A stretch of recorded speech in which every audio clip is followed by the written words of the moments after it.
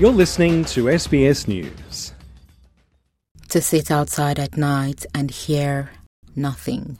That is the desire of every tinnitus patient, but it is hardly ever realized. Tinnitus, often described as a ringing in the ears or head, is the perception of sound without an external sound source. Tinnitus can be constant or occasional, loud or soft, mild or severe, and can be heard in one or both ears or in the head. The condition, which can be an isolating and distressing experience, can affect people of all ages and backgrounds. However, Dr. Matthew Rukinya, a hearing researcher and the founder of MindEar, a tinnitus management tool, says it is more common in older people. It's pretty varied. I don't think there is a specific age at which it happens, but it's most prevalent for people that are getting older because there is a high correlation between hearing loss and tinnitus. So the more you get older, the more your hearing is declining, the more you're likely to have some sort of tinnitus. And so we see the prevalence being increased when you're getting a little bit older. But it can happen also to younger people when they are exposed to noise, let's say, going to concerts or listening to music too loud for too long. That can also be happening at that stage. Research by the Hearing Health Foundation reveals that nearly half of people over 75 and approximately one-third of those aged 64 to 75 have a hearing loss.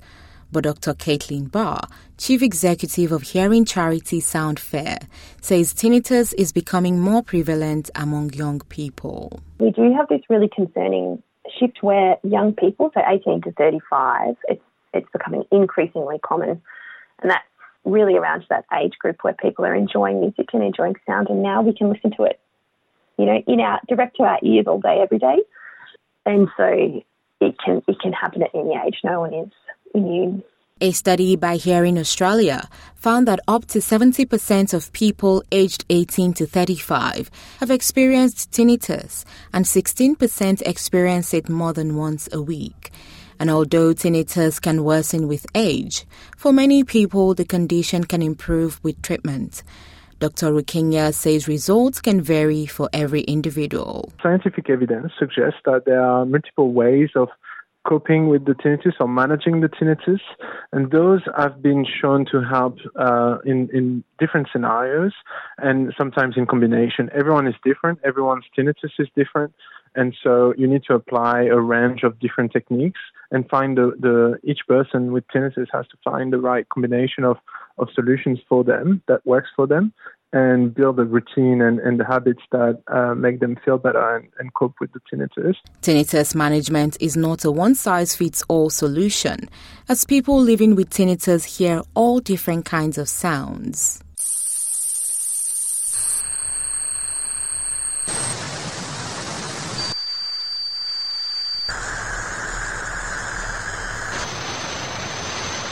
In Australia, 30% of the population live with tinnitus.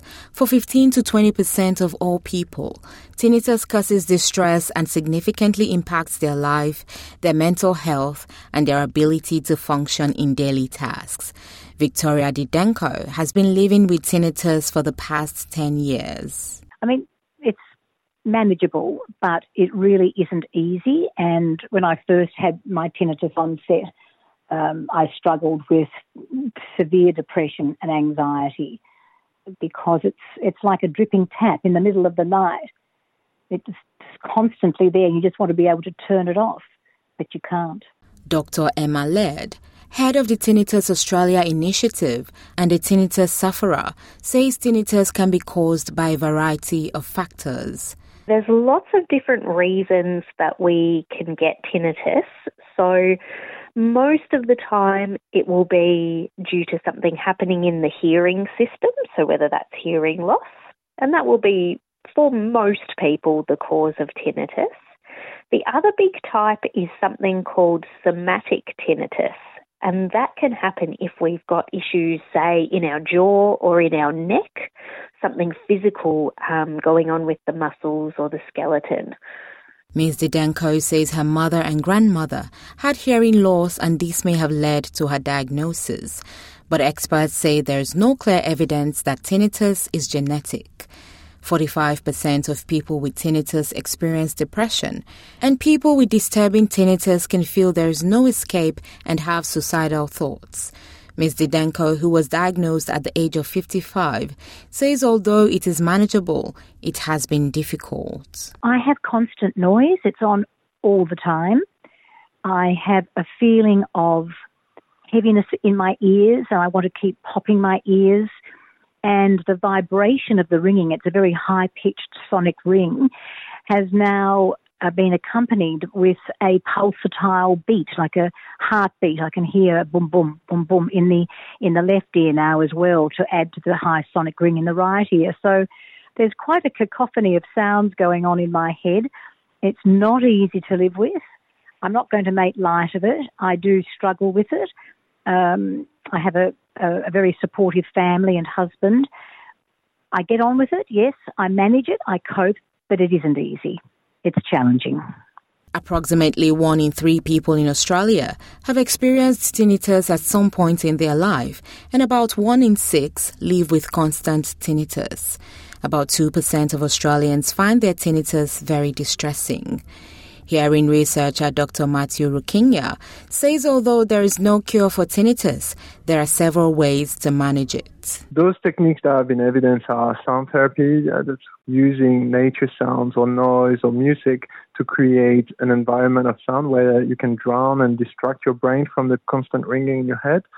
The second one is cognitive behavioral therapy, and that's a psychological toolkit that has been developed for other conditions and mostly for chronic depression and chronic anxiety. But when it's made to fit more into the scope of tinnitus, it's really, really effective at helping because it helps put the tinnitus into a different light so you can challenge your emotions and thoughts that are often negative against tinnitus and put them into a more brighter light and break the vicious cycle in which you can get when you have tinnitus. Senior Research and Development Engineer at the Bionics Institute, Dr. Mehnaz Shushtarian, says there is extensive research being conducted on tinnitus in order to provide the best possible solution and hopefully cure to sufferers. There is quite a lot of work being done on tinnitus treatments and on measurement of the effective treatments.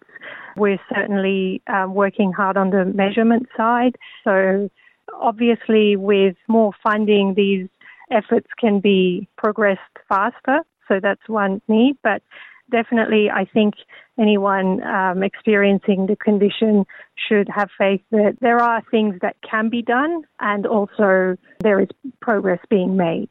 And Dr. Caitlin Barr says the condition needs more awareness. Because it's so invisible, it's very hard to measure. It's very hard for people who don't have it to understand what it's like. And it's very hard for people who have tinnitus to seek help. And so what we want people to do is make this invisible condition visible by talking about T. So if you have tinnitus, talk to someone, seek help, because there are many different ways that you can get help for your tinnitus. If you or someone you know needs crisis support, contact Lifeline on 131114, the Suicide Callback Service on 1300 659 467, and Kids Helpline on 1800 55 1800. More information and support with mental health is available at beyondblue.org.au and on 1300 224636. Omar Bello, SBS News.